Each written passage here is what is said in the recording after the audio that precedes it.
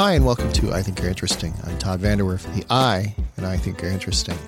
This is a show about who makes Hollywood tick, the people behind your favorite shows, movies, books, music, other stuff. Also about people that I think are interesting. And one of the people I think is interesting, I've talked to him several times over the years. This is the first time on this podcast, though, is novelist Lev Grossman. He wrote 3 of my favorite books of the last decade, The Magicians, The Magician King, The Magician's Land, which are just terrific little stories, terrific stories about a group of kids who get into essentially what is a more realistic Hogwarts. Like, that's sort of the description for it, but it's much bigger and weirder than that. There's all sorts of fun little tangents and some sort of deeply emotional, realistic fiction type stuff. And I really love these books, and I was so excited when they were going to be turned into a TV series, which I love equally well, but is very different from the books. So I wanted to kind of have Lev in to talk to him about like the process of giving up your baby, having it become this other thing that people, it's a show that has devoted fans, has devoted fan base, probably some of whom have never even read the books. And so I wanted to talk to him about that, but I also wanted to talk to him about the process of building fictional worlds, because he used to work as the book critic at Time, and he has written a lot of times just very interesting, thoughtful pieces about the process of world building, and how that also shows in his own work. And he's currently working on a book about King Arthur, who's, kind of a foundational fantasy touchstone. So we talked about that as well. He's always a fascinating guy to talk to. I think you're going to enjoy it. But let's take a look at what he has to say.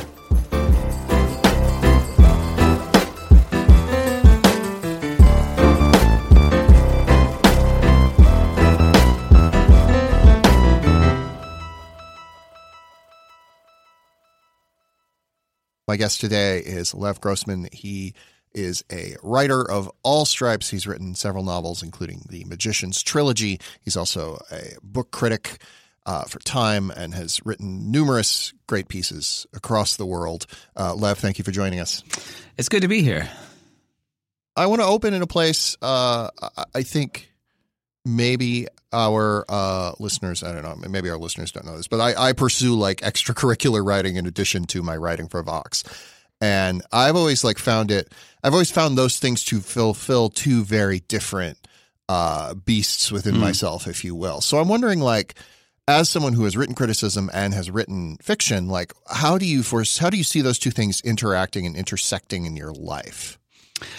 In many respects, I have tried to keep those 2 beasts separate. In that, criticism and fiction, they tend to feed upon each other.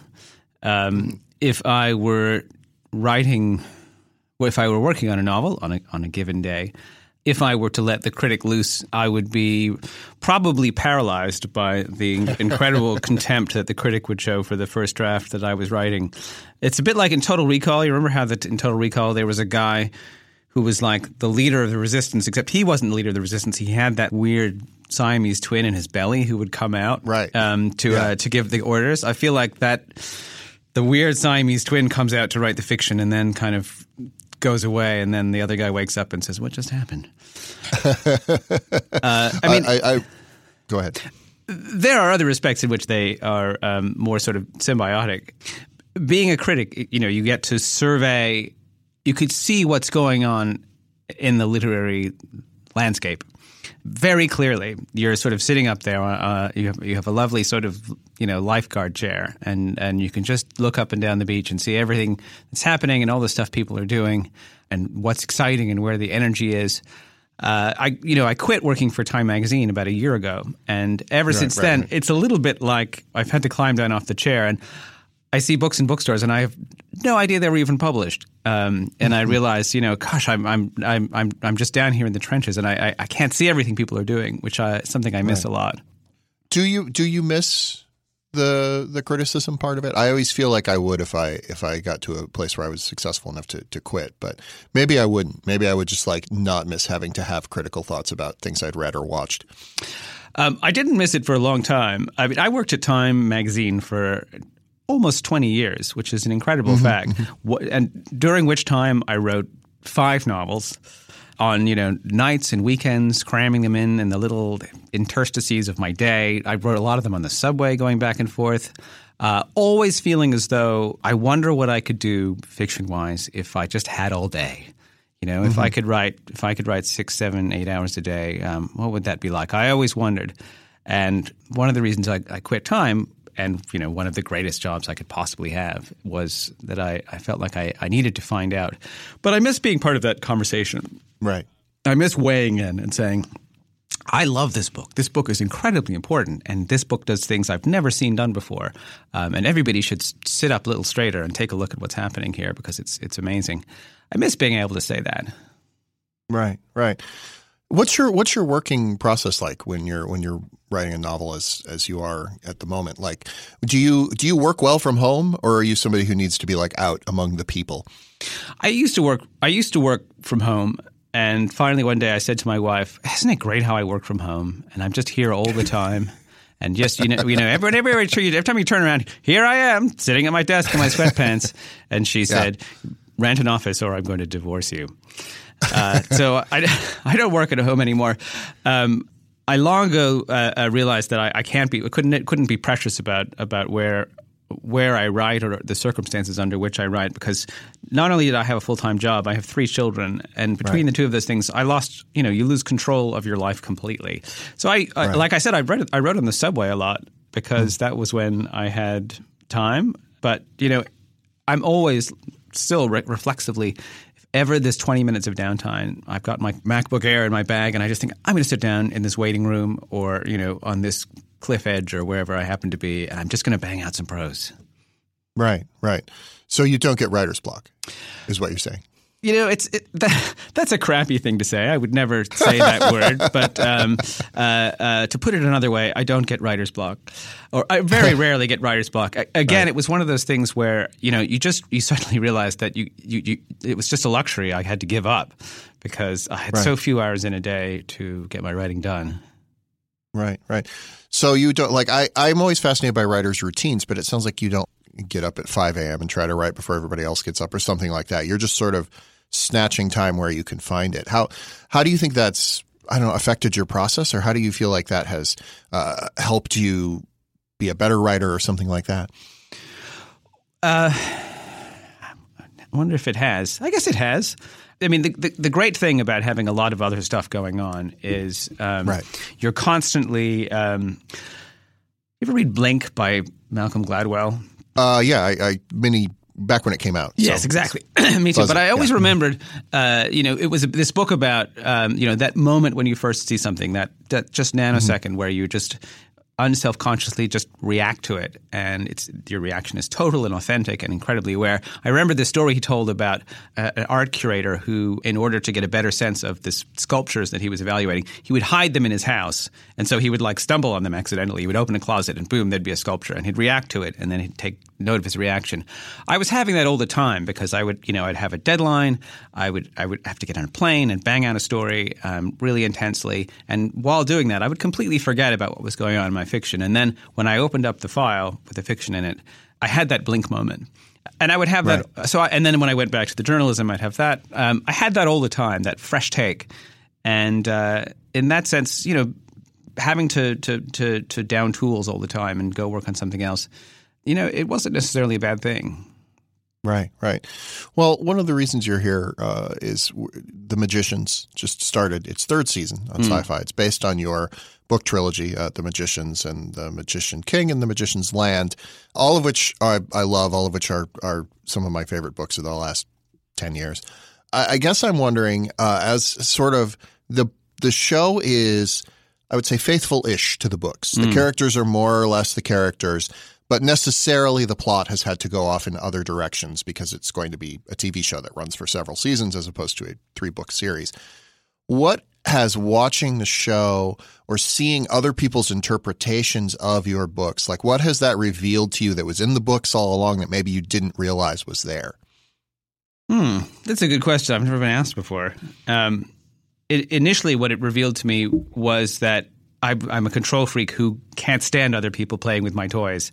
When I first realized how far the show was going to diverge from the books, I completely freaked out and had several unprofessional tantrums and just generally had to do like a lot of growing up in a hurry because I hadn't realized that how differently storytelling works on TV than it does in books, and they really had to reshape the books to make them fit the form of a TV show where you're telling a little chunk of story every week, and then those little chunks of stories have to all fit together into a big arc, and those big arcs have to fit together into a bigger arc of the multiple seasons.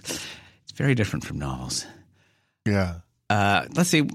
But what if I learned that was in there that I didn't know already? I knew a lot already about the magicians. I worked on those books solidly for 10 years. Yeah. They made changes that I liked as well as changes that I was petty about.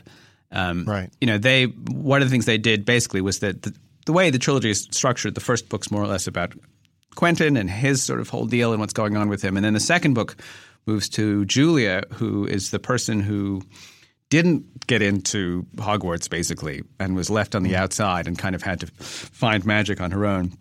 They took those two stories and mashed them up together and ran them side by side. And I really liked it. And I thought, if I had realized what was going on with Julia while I was writing the first book, maybe I would have done that too, because they counterbalance each other very well. There's a lot of resonances between the stories that I hadn't noticed before. It was funny what happened if you move them and set them next to each other. A lot of things that I hadn't planned sort of popped out in a nice way. Yeah, yeah. What have I don't know how involved you were in.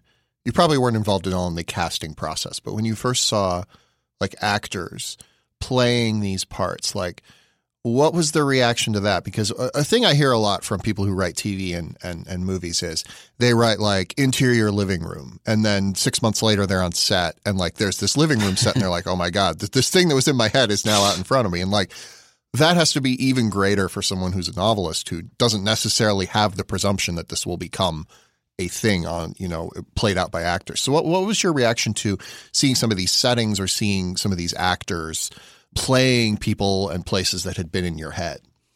It's a truly strange sort of borderline indescribable sensation. It's like you're this sort of accidental god. Like you wrote this thing and you sort of, I created this world, but I just, this was, not this. This one, I don't mean this to actually be a world. And then, right. Suddenly the world goes off and be created. And you're like, wow, I really meant to change that in the file. And now you've spent $30,000 building it. That's just, it's truly odd. But really quite wonderful. I can remember the day that one day I happened to be in LA and they were doing casting. And so I wandered over to the studio lot or whatever the hell they call it to watch them audition actors. And I sort of sat in a corner, didn't say anything. And the actors probably wondered, who is that creepy dude sitting in the corner not saying anything? And it was me. And it was, first of all, it was an incredible Revenge of the Nerds fantasy because like, I was sitting there and one incredibly self-possessed, good-looking person after another just came parading through the room. And I just sat there quietly judging them. It was just amazing. It was a sense of power I didn't even realize I'd been waiting for my whole life. Right. And I wanted to quit novels and just be a casting agent and stare at these people and say, that one's too skinny. But it's been really wonderful. The people who did the show, the actors in it aren't famous, or they weren't famous. They really plucked them out of nowhere, and they found some just incredible people. And you also realize it's fine for me to write, the character of a woman who grew up in LA, privileged, and is kind of bitchy, but also kind of managing some extreme, like serious self-esteem problem inside, and try to imagine funny and mean things that she would say. But to watch an actual woman do that, to do that part, you realize there were places in the character that I would never get to, and watching them do it, and you just think, oh wow, I was a very clumsy drag queen trying to play this, you camp up this part, and you're just doing it from somewhere genuine inside you. It's amazing. It's really remarkable and kind of cool. I'm the one thing that is stressful about it is that I still remember what the characters were meant to look like when they were just in my head. They were merely figments of my imagination, I'm hanging on to those images. They're not. I don't want them to be completely colonized by the TV images that I see all the time, because there was a Quentin before Jason Ralph, and he's sort of a misty presence who's growing mistier all the time. But I still remember him. Yeah, that must be interesting. I think about when the Harry Potter movies were first coming out. Like, I had a very specific image of what I thought those characters looked like, and now they just look like the actors they cast. Like, if I go back and revisit those books, do you worry about that at all in terms of adaptation? That like things in the novel will get solidified for viewers of the show who either find the novels after coming to the show or have liked the novels before and then go back and reread them? Oh, I worry about it a little bit. I worry about climate change a lot more. Like, just matter of perspective. There are things I worry a lot more about that. I worry about my kids getting hit by a car. I worry about that a little bit because I know it happens. But these things are the kind of problems that you want to have, and they don't keep me up at night. Okay, well, that's good.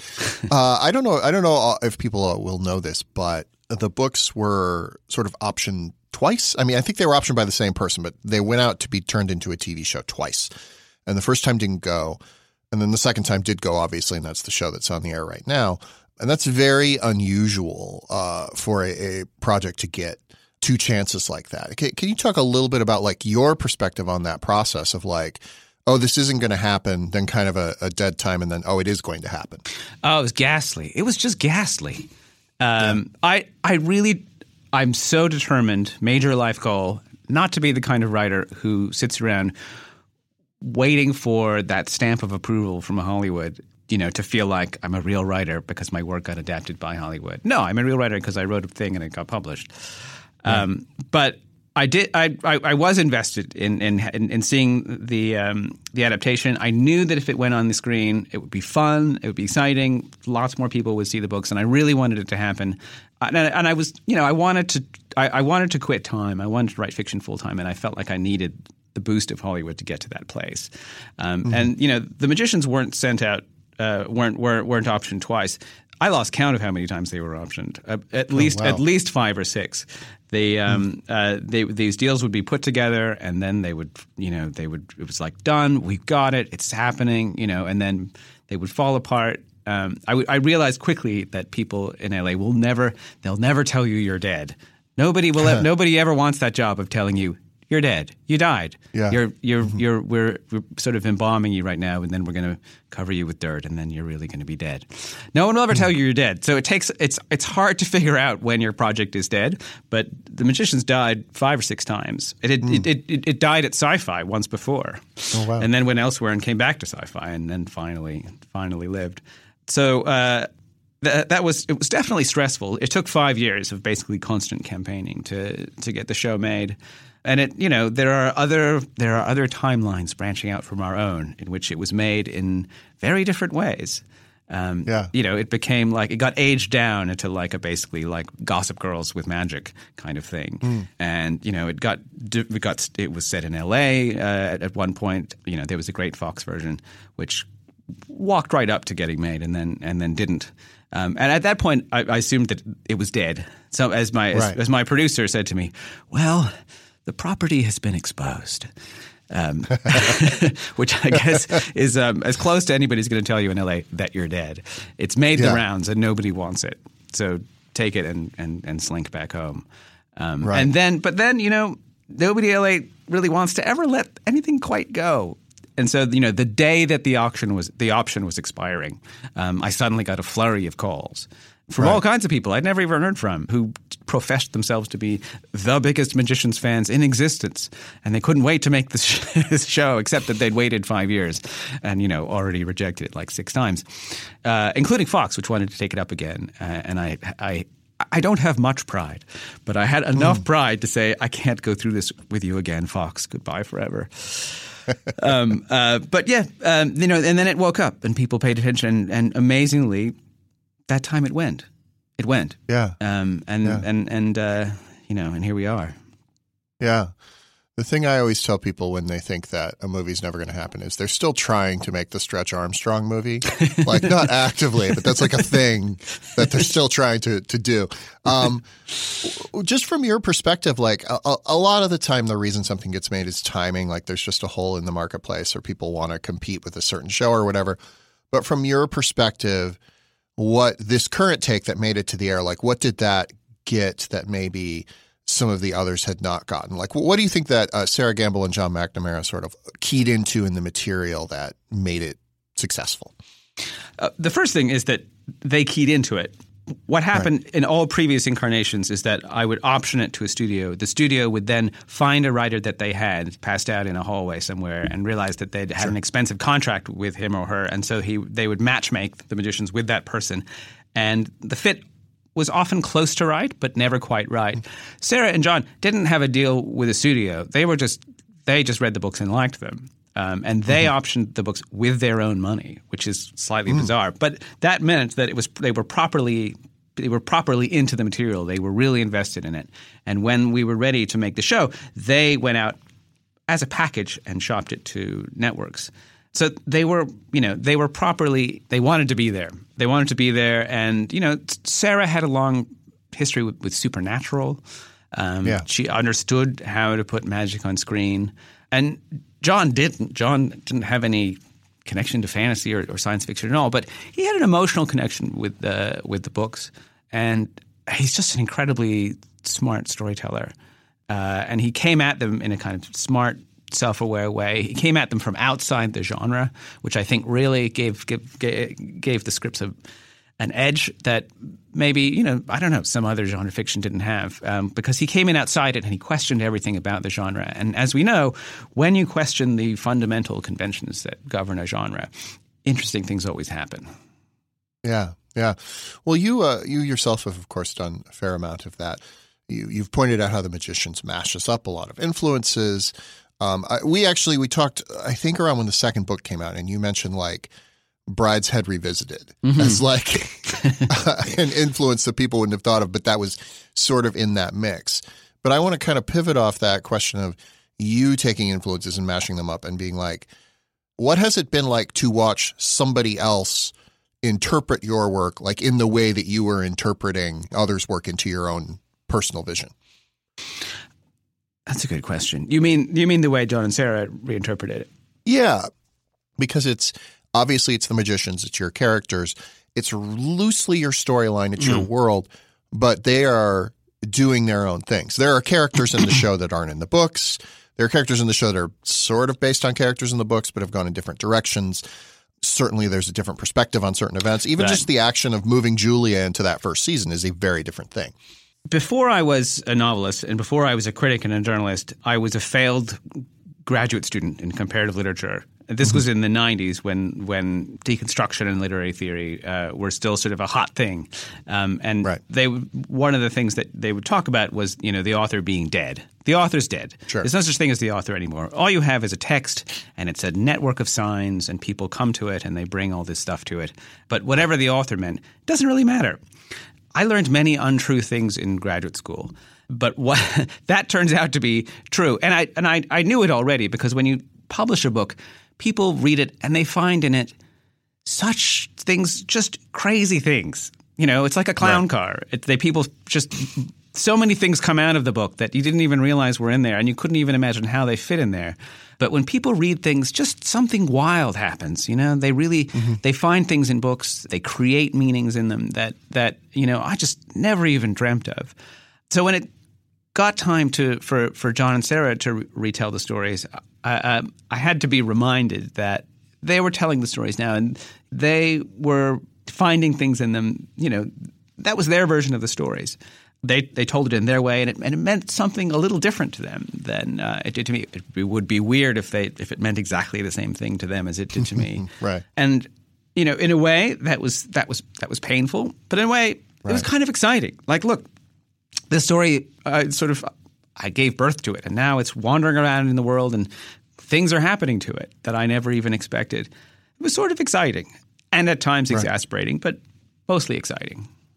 You had mentioned earlier that it was a struggle to sort of deal with how much the story was going to have to change to be told on television. Do you remember some of the changes that initially made you a little upset or hesitant or whatever, and then sort of how you got past that phase? Because I feel like a lot of authors who've had their work adapted do have that phase where it's like, oh no, this is going to be very different, even if it's in a good way different, you know? Yeah. One of the great things about novels, it really makes you appreciate novels when you're watching your novel being turned into a TV show, because you realize there are things you do in novels you can't do on TV. Novels, among other things, they are a long con. They are a long game. And you can set up expectations for like half the novel that turn out and then completely reverse them. Have a big reveal, late in Act 2, and then another big reveal late in Act 3, which reverses everything you thought you knew about the whole book up to that point. You can do that in novels. You can't really do it on TV. You can't have a reveal in season 5 that makes you realize that, somebody was somebody else all along and something was real that we thought was a lie. It's very tricky to do that. So, there are things in the book that it's a big reveal that I've spent so much time setting up. And they had to blow that in the first episode. They had to blow, the fact that Fillory is real, which is something that I kept back until 2/3 of the way through the novel. And when I read the pilot, I sort of thought, oh, are you kidding? That's the best part. As it turns out, when you're asking somebody to take on a TV show, to become a fan of it, and say, you're going to devote 13 hours of your life this year watching this show, you have to give them a much better idea of what's in store for them.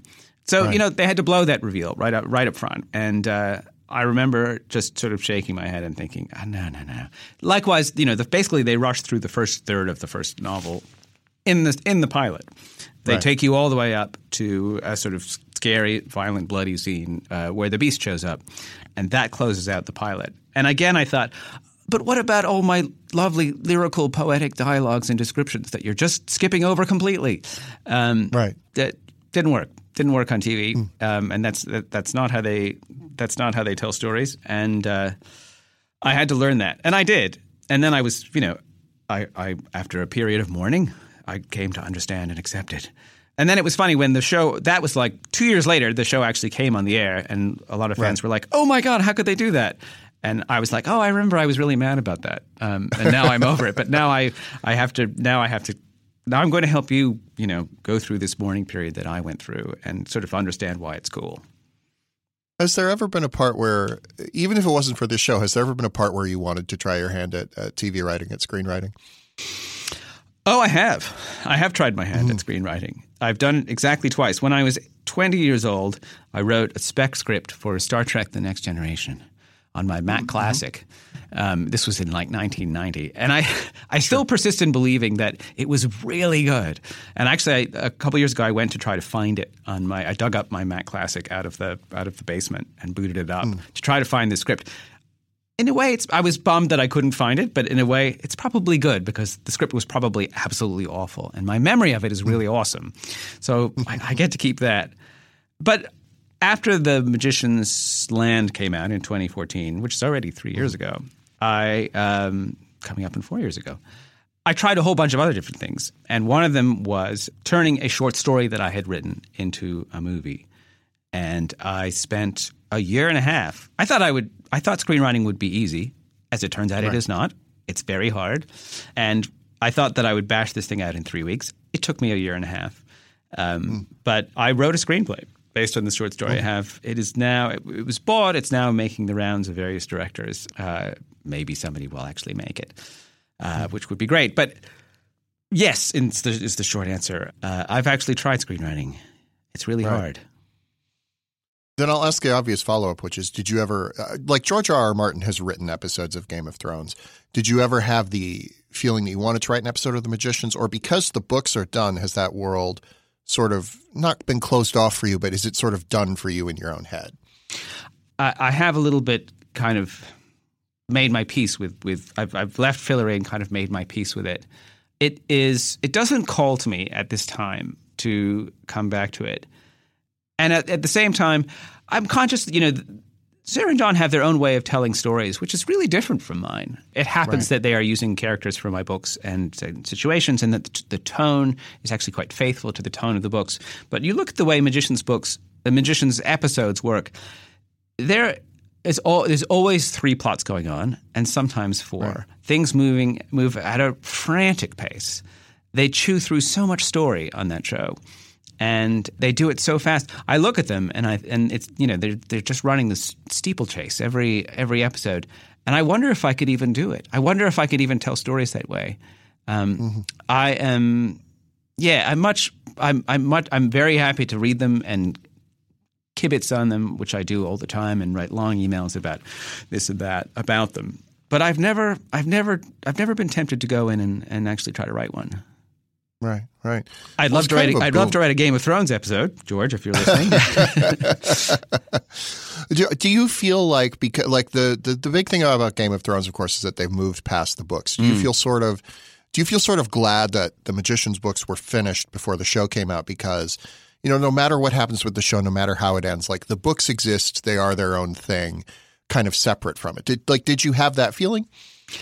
Oh, yeah. It would absolutely do my head in if I was in George's position. George's head is a lot stronger and smarter than mine, and I'm sure he's fine. But it would do my head in if I were trying to write Magician's books while the show was going on. The fact that they are a sort of discrete object, which I have separated from, and it's sort of sitting there on the shelf, immovable and changeless, it's a great relief. I mean, I'd be so tempted, in part, to take things that they do on the show and feed them back into the books, but then they're not really mine. But then they sort of are because they started. I'm really glad I'm not playing that head game, because I play enough head games while I'm writing as it is. I would find that very difficult.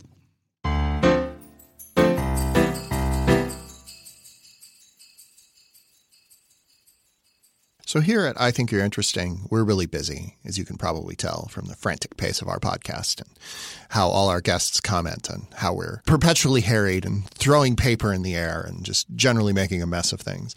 And here's the thing. If you're busy like we are, you maybe don't have time to get to the post office, to buy stamps or print out shipping labels or things like that. Like, it can be difficult to find the time in your day. And that is where Stamps.com comes in. You can get anything online and on demand. Like, I could get groceries on demand. But did you know you can get postage on demand? And that's from Stamps.com. And you can print real U.S. postage for any letter or any package right from your home or office 24 hours a day, 7 days a week, whenever it's convenient for you. If you are up at 4 a.m. and you're like, you know what, I really need to send that letter to my mom, Stamps.com. It's the way to get the stamps you need to send the letter to your mom at 4 a.m. They'll even send you a digital scale so you can weigh your letters and packages and print the exact right amount of postage every time. And it's so easy to use, too. You click, you print, you mail, you're all done. Stamps.com is a no-brainer. It's going to save you time. It's going to save you worry. It's going to save you headache and heartache, all that stuff. And it's never been easier to send out your letters and packages right from your desk. So I have worked out a special offer with Stamps.com for my listeners, and that includes a 4-week trial plus postage and a digital scale. You don't make any long-term commitments. You go to Stamps.com, you click on the little microphone at the top of the homepage, and you type in interesting. That is Stamps.com. You click on the microphone, you enter interesting. One more time, Stamps.com, interesting. Stamps.com, interesting. Turn into a little chant, and then you'll remember it better. That's how I do it.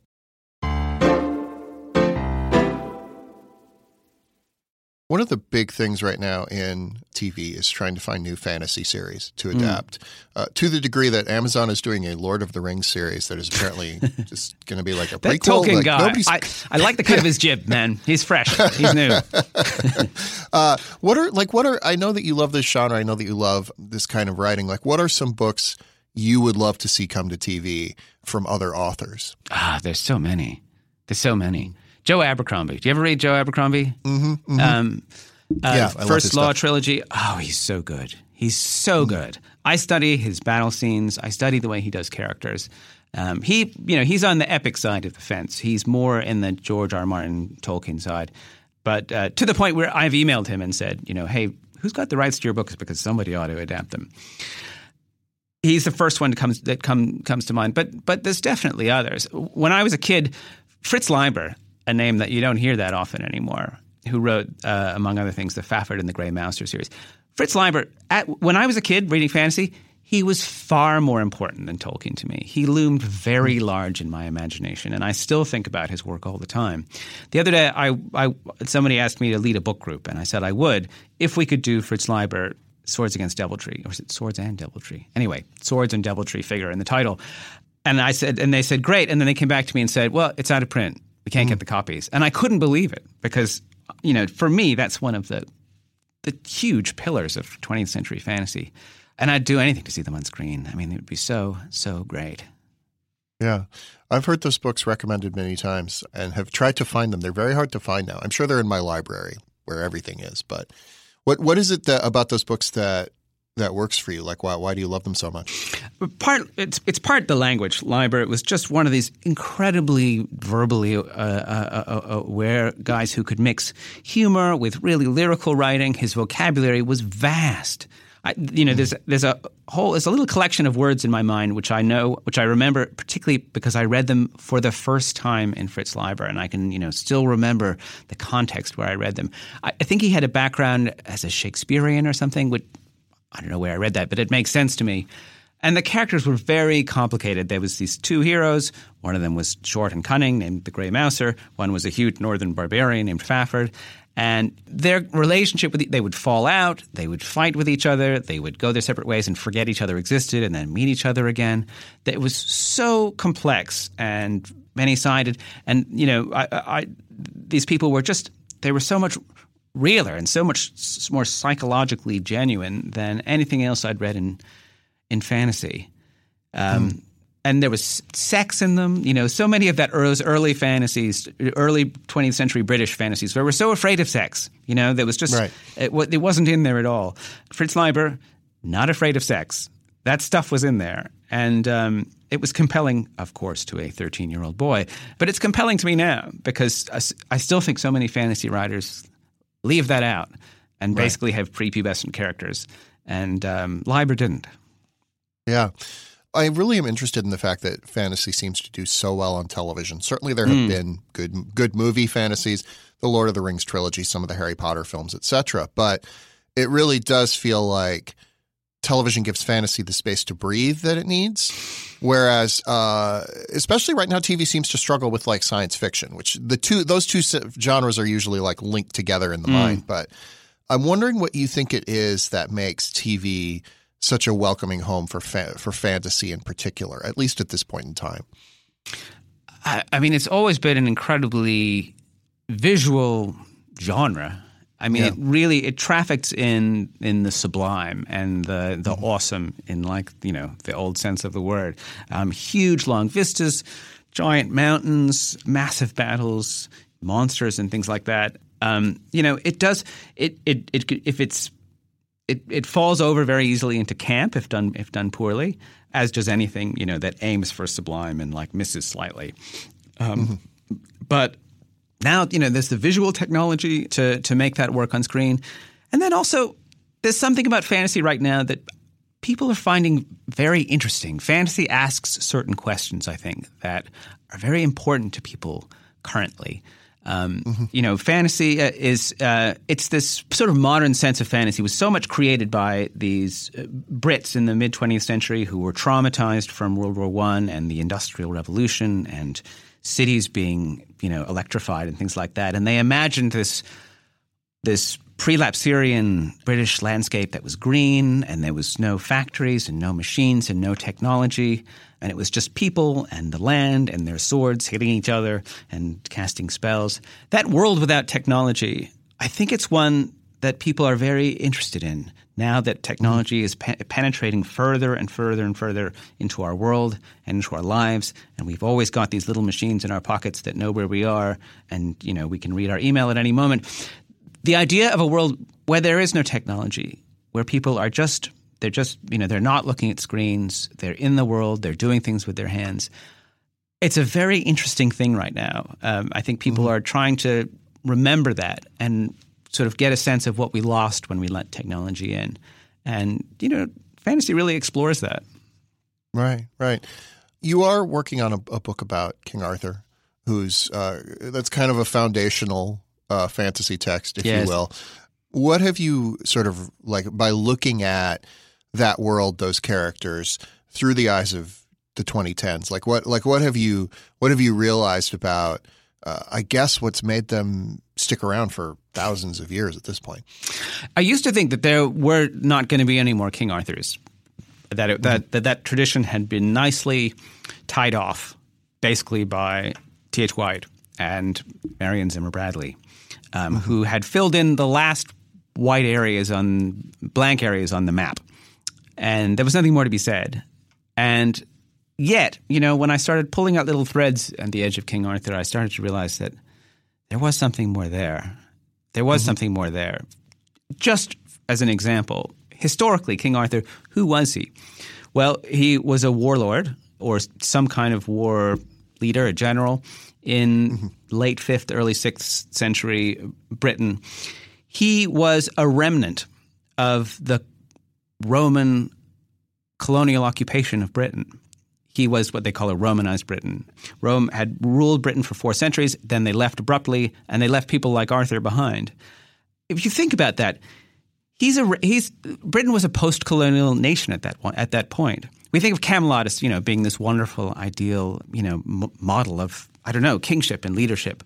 Right. But Arthur would have been a Romanized Brit, Christian, speaking Latin, but his people weren't. His people would have been Celts. They were speaking British, and they would have been worshiping the Celtic pagan pantheon.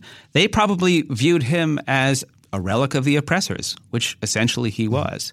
How does that change the story? Suddenly there's all kinds of politics in it that we and power relations that we don't associate with King Arthur. But historically, they were there. What would happen if you restored them to that story? How would it change the story? It's the kind of thing that I found myself curious about and which drew me back to King Arthur. Right, right. Well, I want to talk to you a little bit about world building.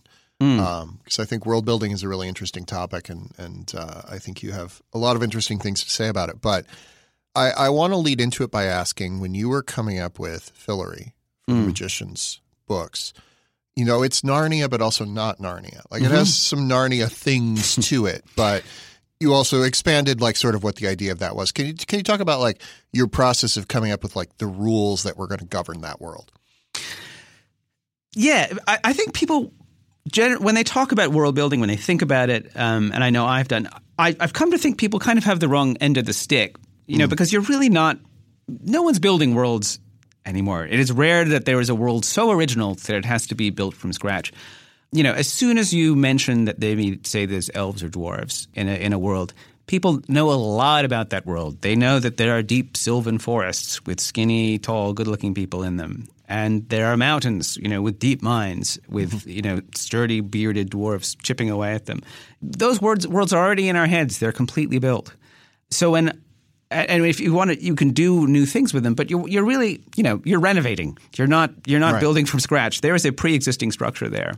So when I approached Fillory, what I was really doing was, in a way, kind of updating Narnia. Narnia, Lewis was a great world builder, but he was incredibly sloppy by kind of modern standards. Narnia was not up to code. It has he just would slap things in there. If he wanted fauns, he'd put fauns from Greek mythology, and then here comes Santa Claus. We've got Santa Claus in there too. Most people have like feudal technology in Narnia. They're fighting with swords, but Mrs. Beaver has a sewing machine, which is a nice piece of Victorian early industrial technology. It doesn't all add up and fit together. So, part of it was just, let's take Narnia, but let's take it maybe a little more seriously than Lewis did. Let's try to imagine what the politics and economy and ecology of this world would really be.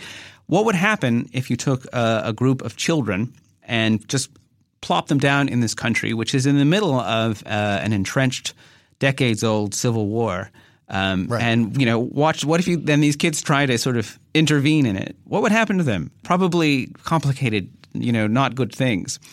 So, in a way, I was just taking Narnia, and I was just trying to look at it the way that George R. R. Martin looked at Westeros, try to make it conform to contemporary ideas of how worlds work. And what you end up is, in some ways, a more textured, darker, more complicated version of Narnia. And in some ways, less sublime, less beautiful, sort of more degraded. But in some ways, other ways, kind of more interesting. And that was my approach, really. Take Narnia and just kind of renovate it.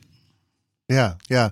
What you're saying about the Narnia books reminds me of my experience as a kid with the Oz books, which I loved. But you could tell L. Frank Baum was just like, I don't know, there's some other shit going on over there. And like he was just making stuff up as he came up with it. And I think about like a lot of these series that have had this sort of time-honored status of like becoming classics, whether it's outside of like Tolkien, who very obviously sat down and came up with his world.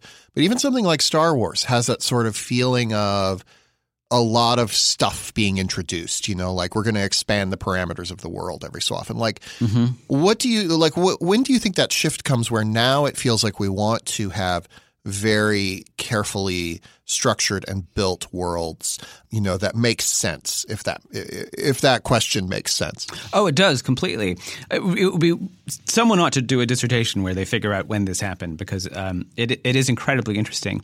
I can certainly remember reading Robert Jordan, the Wheel of Time books, and this was in the early 90s, and there was one point at which somebody asked the hero, I think his name is Rand. I should know because I read 8 novels in the series. I didn't get all the way, but I read a lot of these books. I think it's Rand, and he does magic. And somebody asked him, "Oh, well, you know, so what actually happens when you're kind of using magic to light a candle, or I think it's extinguish a candle?" And he says, "Oh, well, you know, I'll tell you. There's this candle. There's a lot of heat in it. So I just draw the heat out of it, and I have to put the heat somewhere. So I just put it into that mantelpiece over there, which absorbed the heat. And it got a little bit hotter. But that's all that happened. I moved the heat around. And I remember having to put the book down and think, wow, so he just made magic obey basically the laws of thermodynamics. I found that incredibly fascinating. Like, what if you kind of moved things into just like slightly higher definition and kind of forced things to be a little bit more rule-based? It made the world feel so much realer to me. I mean, Gandalf never worried about the laws of thermodynamics. Forget it. Gandalf never went to wizard school. He just was a wizard, and he just did spells when he felt like it because he couldn't be bothered with that stuff, which was fine back then. But at some point, I'm sure Robert Jordan was not the tipping point, but that's, I think, when I personally tipped and I realized, wow, what if you made these works look a little bit more like the real world? Would they feel realer? And the answer for me was they really did. The late Ursula Le Guin, Earthsea, was another example. The way she taught magic to her wizards on Roke and made them obey a kind of language-like system of rules was, again, I suddenly realized, oh, wow, you know, magic, it's not science. It's not, you know, it's not like physics. It's not bound by laws in that way, but it is kind of rule-based. And that felt real to me. You know, I bet Dungeons & Dragons was a big influence there, too, because, of course, they took fantasy and sort of made it. They made up rules that it had to play by, and I think that was a big influence on a lot of writers. I've been thinking about this a lot in terms of the internet, because the internet feels like this collective society-wide world-building project that we really screwed up. Because I think, like, you've written a lot about early tech and things like that, and I think, like, my teenage years coincided exactly with the rise of the internet. So, like, I have these fond nostalgic memories of, like, I don't know, GeoCities pages or whatever. But yeah, I do wonder, like, if some of it is just like this rise of, like, we have a place now where we can codify everything. And, like, that has led to wanting to do that with fictional worlds, with wanting everything to make sense. But again, like you said, Robert Jordan predates that. So it's obviously earlier than that. But I do feel like sometimes the internet played a part in it, if you will. It's true. If nothing else, authors certainly are now aware that if they break their own rules, they will hear about that shit on Twitter. And, you know, the better to just not break it. Don't break the rule. You know, take care of your world building in advance, because otherwise Twitter will do it for you, and they'll do it roughly. What's the thing that people bring up to you on Twitter, if anything? Oh gosh, there's a lot of things. It's just I'm now this parade of shame is going past my head. In part because I did make mistakes in the books that I didn't catch in time. Janet has 2 different last names in the books, which you'd think that stuff would have come to my attention. There's little things. I screwed up the geography of upstate New York, which is sad because that's the state that I live in. I screwed up Antarctica's geography too, which is amazing because I worked really hard on that, but I still screwed it up. There's just little things around the edges, continuity problems that slipped through my fingers and the fingers of the 8 other people who were supposed to catch them. Right. Yeah. Right. Well, I've been reading the book Little Women. You may have heard of it. Little Women. Yeah. Yeah. By Louisa May Alcott. And I am impressed. This is going to sound weird, but I'm impressed by the world building in that book.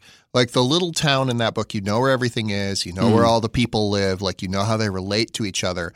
In like the first 20 pages. Yeah. And like it's like a model of economy. And you've talked, like I said earlier, you've talked with me about how Brideshead Revisited. Like you find it an interesting world building exercise. So yes. Just kind of before we head into the end of the show, I want to ask you about what are some examples of great literary worlds you can think of that are not necessarily fantasy, sci-fi, horror, like a little more realistically grounded? It's interesting. It's a good question because we think of world building as a fantasy and science fiction thing, as if other fictional worlds actually weren't fictional and you didn't have to build them. People build these great worlds. They look exactly like our world, so we sort of forget that they're world building exercises. But for me, on a par with Tolkien's Middle Earth is Joyce's Dublin. Mm-hmm. Joyce was not living in Dublin when he wrote Ulysses. He was in Trieste and then I think in Paris. But he was laboring over street maps. He was writing letters to people in Dublin, getting them to check facts. And, the way the characters just sort of knock around inside Dublin like little pachinko balls in this wonderfully synchronized dance. And he's figuring out how long it would take to walk from one place to another.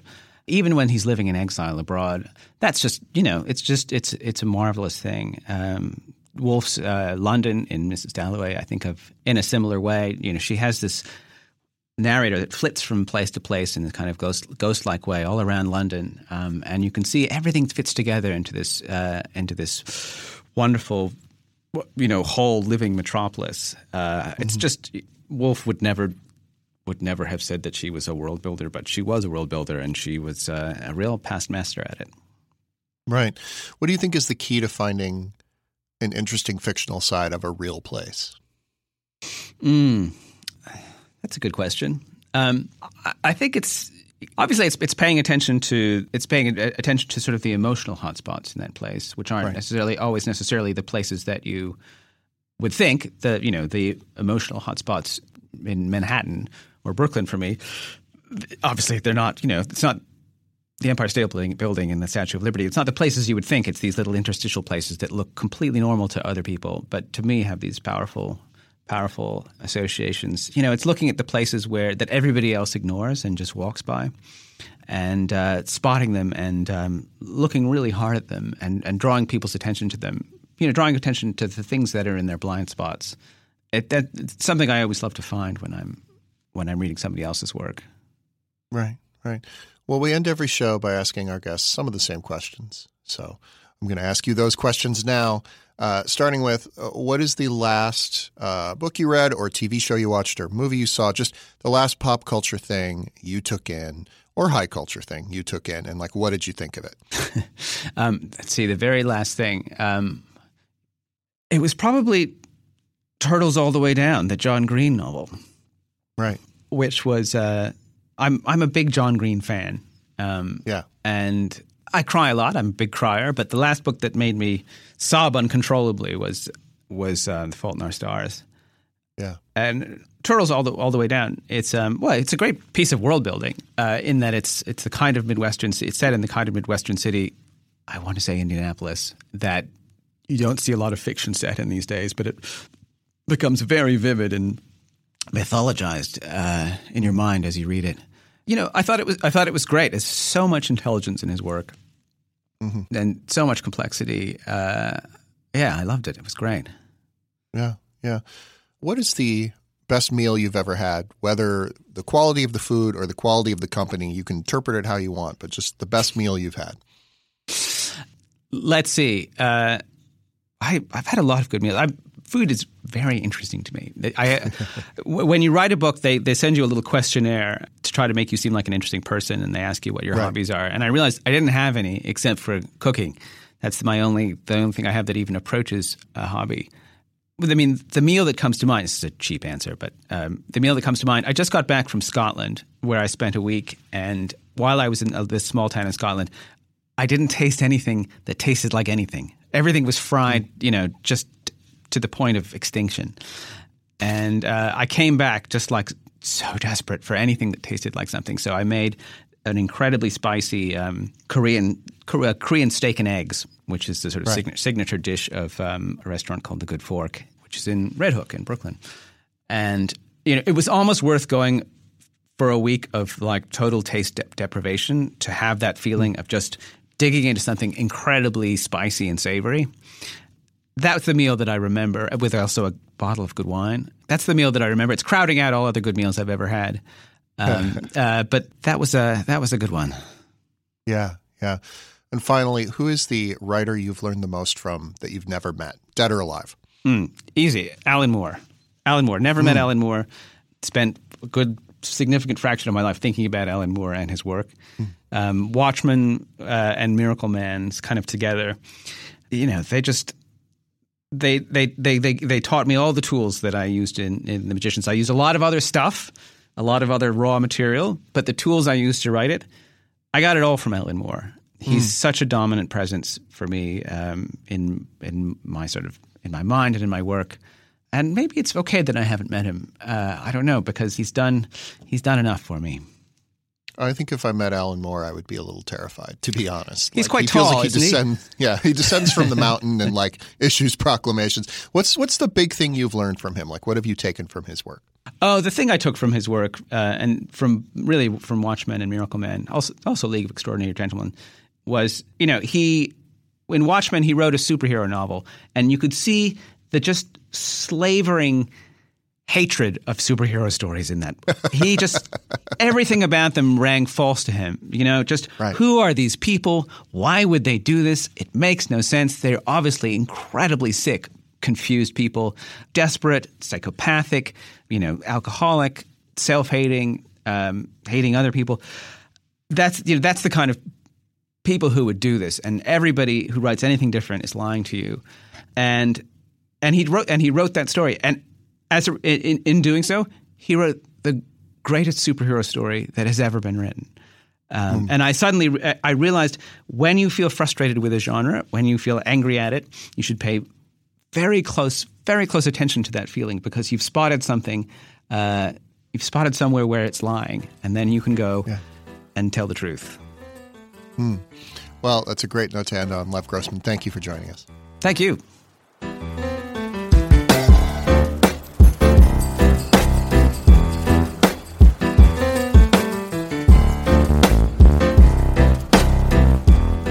So let's talk a little bit about the world this podcast is set in. It's a world very like your own, but also it's a world where if I walk up the street, there's an Arby's, and we could go there and have a sandwich, I guess. It's weird that I'm in Hollywood, and the thing I think about is that there's an Arby's nearby. I don't know what that says about me, but I am Todd VanDerWerff, the host and executive producer of I Think You're Interesting. And I was not paid by any fast food chains for this episode. I just started talking about them. So we're going to do the closing credits before I lose my mind. Vox Podcasting is headed up by Marty Moe and Jackie Goldstein. The executive producer of audio is Nishat Kurwa. The sound designer is Miles Ewell. Our logo design is from Victor Ware, Crystal Stevens, and Georgia Cowley. Our production manager is Alex Ulrich. Our production coordinator is Carrie Clements. Our audio engineering and our studio are thanks to P3 Post. And our editor this week was Jarrett Floyd. Our recording engineer, as always, is Che Brooks. You can rate, review, and subscribe to the show on Apple Podcasts, on Spotify, on Stitcher, on CastBox, on Google Music, on something, on all of these places. Please do so. Helps people find the show, helps people find out what's going on, and it helps us get the amazing guests that we get every week. You can write to me at todd@vox.com if you have something you want to share that's not in a podcast. You can write to the show if you have something you want to share that you don't want to put in a review. You can write to the show at ityi.podcast@vox.com, ityi.podcast@vox.com. You can also tweet at me at tvoti Tvoti. We will be back next week. We're going to be talking to Josh Feldman, Shoshana Stern, and Andrew Ahn from the new Sundance Now show, This Close. Don't run away because you have not heard about this show. It's a wonderful show, and it is the first television show in American history to be created, written, and showrun by deaf people. Both Ms. Stern and Mr. Feldman are deaf, and they talk about the deaf experience, but also it's a show about like finding your way in the world and relationships and all this fun comedy. It's a really cool show. I think you're going to love our chat with them. And spoiler alert, we recorded it in a really fun location, which you'll get to find out about next week. Until then, however, if you run across a talking bear in a bar somewhere, be sure to bring him just like some pastries. That's what bears love.